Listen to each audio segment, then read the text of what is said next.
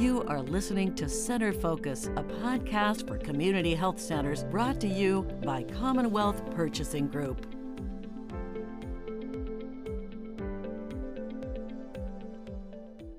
My name is Sean Horrigan, and I'm thrilled to welcome Brian Williams, VP of Compliance and Learning for MedTrainer, to discuss the age of virulence.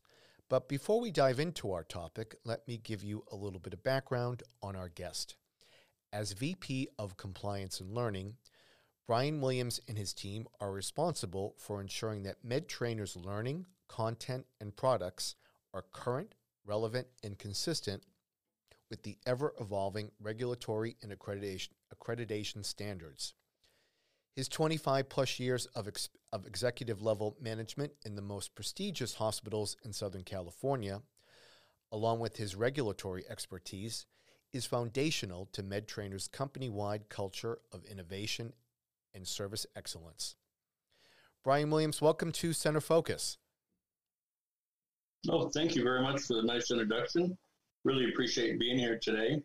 And today we're going to talk about a term that I've coined, the age of virulence. And really what that's about is what's happening with diseases, bacteria, and viruses in our environment, some of which our bodies are very accustomed to, but many bodies are not and has very serious health repercussions. And so hopefully we can talk today about some of those and how healthcare professionals in community health centers can prevent and identify and prevent further spread of those diseases. Terrific. So, Brian, let's begin with the basics. Can you define what the age of virulence is for our listeners and talk to me about the emerging diseases and urgent threats of antibiotic-resistant viruses that should be top of mind for health centers and healthcare professionals? Absolutely. The age, when we look at the term virulence, it's a strength. And the bacteria, viruses, and bugs naturally mutate and become other organisms. I think we're seeing that with COVID-19, the Omicron variant, as they call it. And so they're living organisms, and those living organisms take on other forms and at times become stronger. And as we've used antibiotics in the past 100 plus years, what we're finding is that they're not as effective, especially in high-risk patients. What's a high-risk patient? Those age 65 or older, people with chronic conditions, especially diabetes, lung disease, cancer, and kidney disease, and generally people with weakened immune systems. And so the virulence is really its effect that these diseases can have on human bodies. And so there's a few things we want to talk about. Number one, bacteria and viral infections have many things in common. Both are caused by, tiny microbes, bacteria and viruses, and they spread pretty much the same way most diseases, coughing and sneezing, close contact with infected people, even kissing and through sex, contact with contaminated surfaces, food and water, and also contact with infected creatures, livestock, pets, and insects.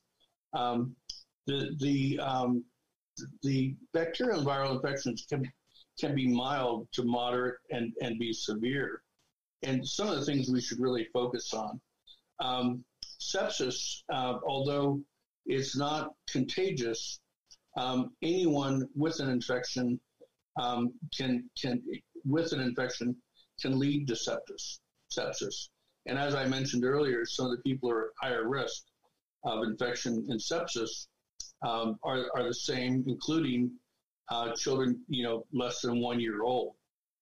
And the most frequent identified germs causing those infections and sepsis include staph, I can never say this word, strep and Escherichia coli, E. coli, and a few newer ones that are really taking the stage, like superbug candida, identified recently by the CDC in 4 additional states.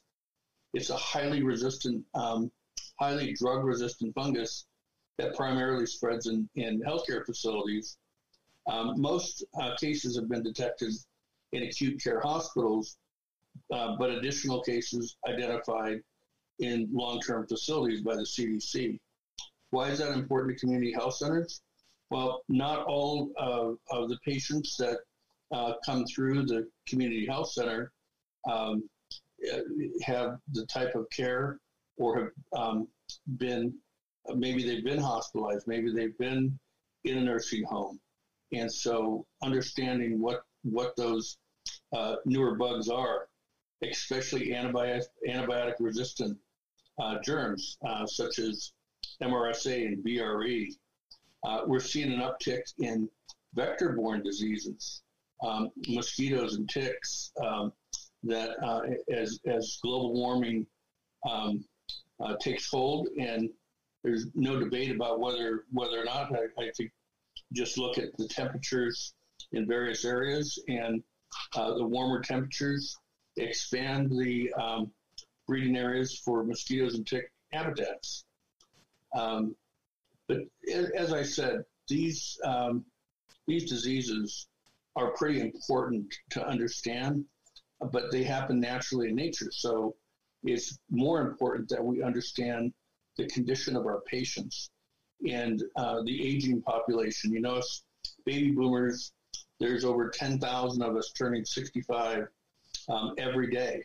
And so for the next 20, I think we're down to 23 years now from my last estimate that I read.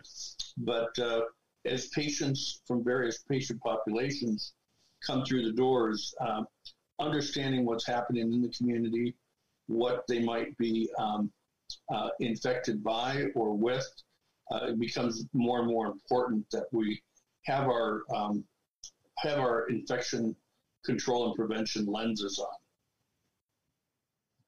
You mentioned vector-borne diseases. What other types of bacteria, viruses, and diseases should be top of mind for health centers right now?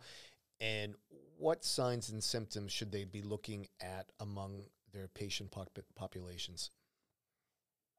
Excellent question. And it's very difficult for any healthcare organizations to identify by sight what types of bacteria, infections, and viruses may be affecting a patient. It's more important that we understand where our patients come from, where they've been residing, and what their symptoms are. For example, a persistent cough, fatigue, high temperatures are all signs of many different infections. And so it's really having an understanding when they walk in the door, what is their physical condition? What are their family or loved ones telling you about them? And how do you take that and make sure that they're getting the right screening? The number one killer out of all of these, which is non-transmissible, is sepsis. And so if there's one thing that I would tell those, processing patients at a community health center is to learn more about sepsis, because I've got some statistics on that here in just a moment.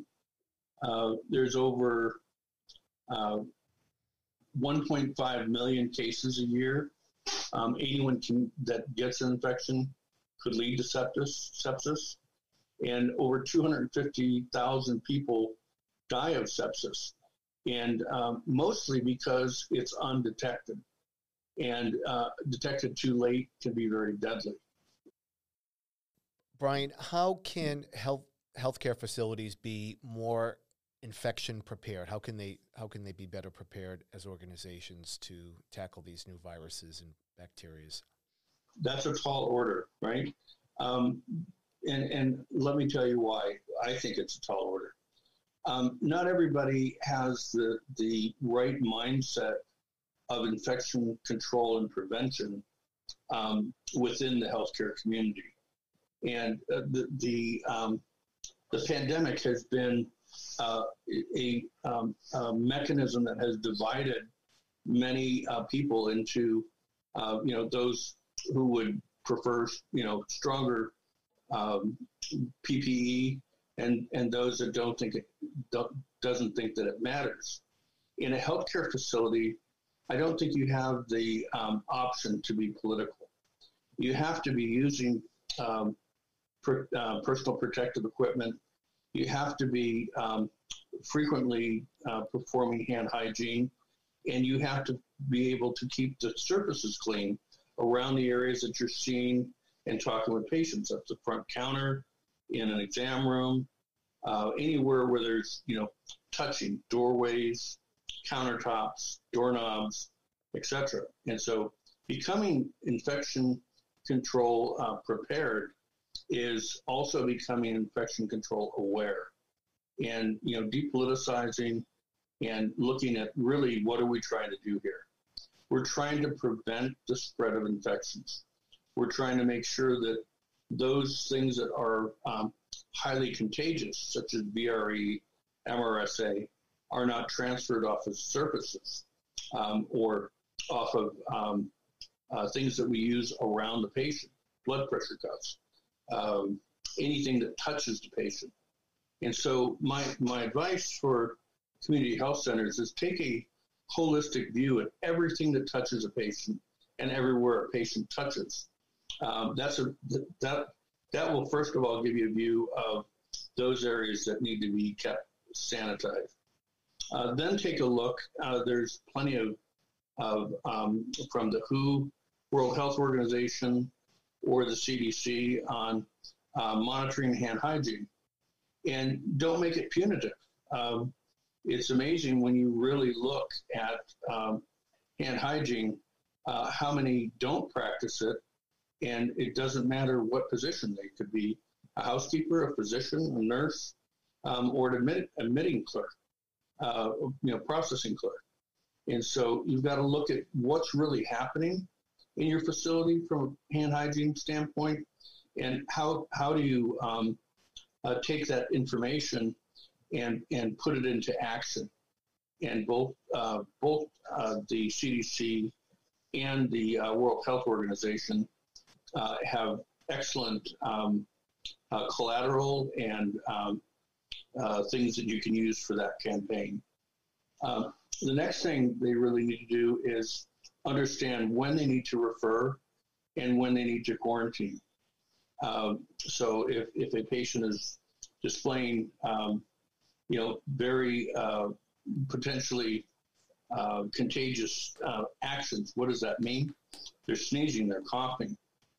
Get them a mask. Make sure that they're covering their cough. Make sure that they're aware and their family members or loved ones around them are taking precautions for that patient that's in the facility. If you have room in your facility to be able to separate them and give them an area that may be a little more conducive to containing what they have. Community health centers are not necessarily in the practice of treating those diseases, but they need to be in the practice of identifying and separating those that may appear to be contagious simply by their what may be a common cold may be more serious. Hopefully that makes sense. Definitely. Brian, with our focus on COVID-19 and the highly transmissible Omicron variant, has there been a shift away from detection of other diseases that may have higher mortality rates? So this is a matter of opinion. I did a little bit of research. There is certainly a focus on COVID-19, and it needless to say, most people, especially in healthcare, have COVID-19 fatigue. From wear a mask, don't wear a mask, do this, don't do that. But the fact of the matter is there are other diseases that are highly transmissible. The flu is one of them that kills thousands of people every year. Now, we don't see as high a flu season primarily because of the precautions that have been taken by most people. And that should be telling to us that we haven't really focused on reducing flu mortality because we've been so focused on COVID-19. And take that focus off of COVID-19, I'm sure that you're going to see an increase in mortality from the flu. And so it's really quite simple. If we don't focus on protecting each other with PPE and environmental controls as well as personal controls and behaviors, those things are going to go unchecked. I can't remember the last time I've seen information posted about sepsis. Sepsis, again, is out of all of the things I've looked at, there's all different types of diseases out there, from vector-borne, animal-borne, and let's see, just what's happening with mosquitoes and ticks, Lyme's disease. Our aging population, especially those with diabetes, are very susceptible to those diseases. They cause immune disorders. So I think the best thing to really understand is, while our focus has been on COVID-19, and now we shift to the Omicron and other variants that will occur, we can't lose focus of those other chronic diseases that can be easily affected by bacteria, infections, and viruses.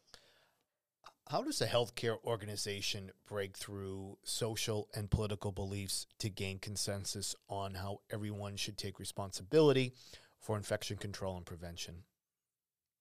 Another tall order, and probably one of the hardest things to do. Some of the research that I've conducted points to the politicalization of attitudes towards infection control and prevention. And when the pandemic first occurred, it starts with shock and disbelief. Think back to Ebola. We were prepared as a nation in case we had it, but it really didn't hit our shores. Zika, we had a few cases, but it wasn't widespread like it was in Central and South America. And so part of understanding what needs to happen is understanding that those drills, as I would call them, maybe have taken people off guard a little bit. Then the pandemic comes along, and most terrible thing in my lifetime, and it has brought about a fatigue. So I think healthcare organizations need to understand and acknowledge that fatigue, and need to acknowledge what employees and staff are going through, and create a dialogue so that it's not about right or wrong. It's really about protection and defense against disease. And, put it in terms of family members. Why would you double down on infection control and prevention in today's kind of divided society? The simple reason is because it protects family members. We're in the business of healthcare, and those in the business of healthcare have a responsibility to take care of those that walk through the doors, and to take care of each other. And I think that's kind of where an organization should start, and it should follow with education about these various diseases, viruses, bacteria, etc., so that they become more informed as to what they are, how they occur, how to identify patients that might be at risk, or patients that may be in a state of jeopardy. And from that, it's really just training. Something I believe that MedTrainer could help organizations with. We have quite a bit of material on this, And certainly in our learning library, there is plenty of courses that we put together to learn more about this. And quite frankly, if we don't do this, we will definitely see the what I would call negative consequences. And it may not be readily apparent, but it is visible in the communities that we serve. Many of the communities that are served with community health centers, there are health disparities that need to be addressed, and there are those that don't access healthcare the way that others do and need to, and so I think education, a acknowledgement of where we are as humans in this pandemic that has been dragging on, and what we need to do individually. I think getting that kind of commitment from staff will go a long way, and it really starts with that acknowledgement that we're all tired of this, but we all need to protect for that. Brian, you mentioned education and trainings. What is the best way for a health center to conduct those type of trainings? Are they in-person sessions, online learning? What are your thoughts around that? So I think a combination, right? It's very important that staff understands these principles in the care setting for which they work, right? Showing a course that has a hospital setting, and it's very obvious, there's beds and IV poles and all of that, doesn't necessarily help a community health center understand, how this emerges in their own centers. And so, number one, having care setting specific training is very important, and online we certainly provide that. Having a infection prevention, control and prevention champion, whether that be a nurse or somebody else who takes on that responsibility, is super important. But it's not enough. One person in any organization is not enough to move that needle. Have to find those that are willing to participate and become champions in departments. I call them radios. You got to create radios in the department to make sure that the message is getting through. And then you have to measure. And what are some of the things you can measure? Adherence to protocols. Hand hygiene is a huge, huge factor in the spread of these diseases, especially in this care setting. And so those are the three things that I would look to do. And how would a health center go about finding those champions and radios? My experience, and I've got 25 years in healthcare management, from housekeeping to support services, working with nurses and doctors, and basically everybody in those organizations, which includes large, facilities with multiple locations. You have to have a real passion for what you do, and it's not that hard to find people that will want to learn. For example, MedTrainer, we have a cultural committee. That committee looks at the various cultures we have throughout our company, and we meet regularly to develop internal training. And it has been just a joy to me that the participation and representation across the organization is pretty impressive. And so, you got to ask, first of all, who's interested, and you don't necessarily want those that are one-sided. You want to make sure when you establish those radios that there's a balance between what they believe personally and what the training and literature and guidelines present. So fair, balanced folks that you can count on to redistribute information, to post things in their own department, and for them to be committed, it's not that difficult. You'd be surprised. It starts with that, what I said earlier, having as leaders the ability to tell staff, we understand how you feel. We understand what you've gone through. Our battle isn't over yet. We still need everybody to rise to the occasion.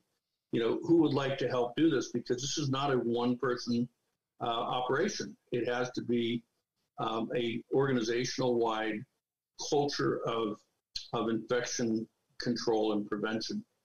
And there's plenty of literature on this. Certainly could provide some more detail in another podcast.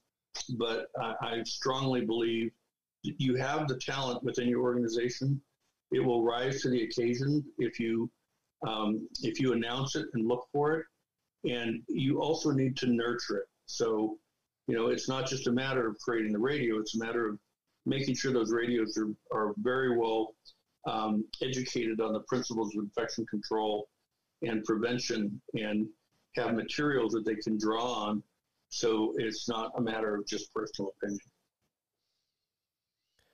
Great. Well, we are coming up on about 20 minutes here. So, Brian, before we wrap up, can you tell our listeners how they may get in touch with you and learn more about your trainings and offerings? Excellent. Sure. Thank you very much for that. If you go to MedTrainer.com and select schedule a demo, our team will schedule a demo at your convenience and show you all the various features that we have, from MedTrainer compliance, which includes the ability to manage documents and incident reporting, to the training, which we have we're approaching 600 courses in our library. Organizations can also upload their own PowerPoints and create courses on things that are important to them. We take suggestions as well. They can basically get sales at MedTrainer.com, compliance at MedTrainer.com are all methods if you want to send an email and get more information that I provided in this podcast. I'll be happy to do that. But the demo, seeing how we do what we do, an all-in-one solution, I think those that need assistance, we certainly can provide it. Terrific. Well, Brian, you have been a wealth of knowledge. Thank you for joining us today on Center Focus. My pleasure. Thank you very much for having us.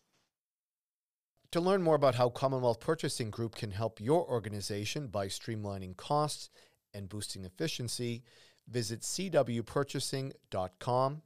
My name is Sean Horrigan. Thank you for joining us for Center Focus.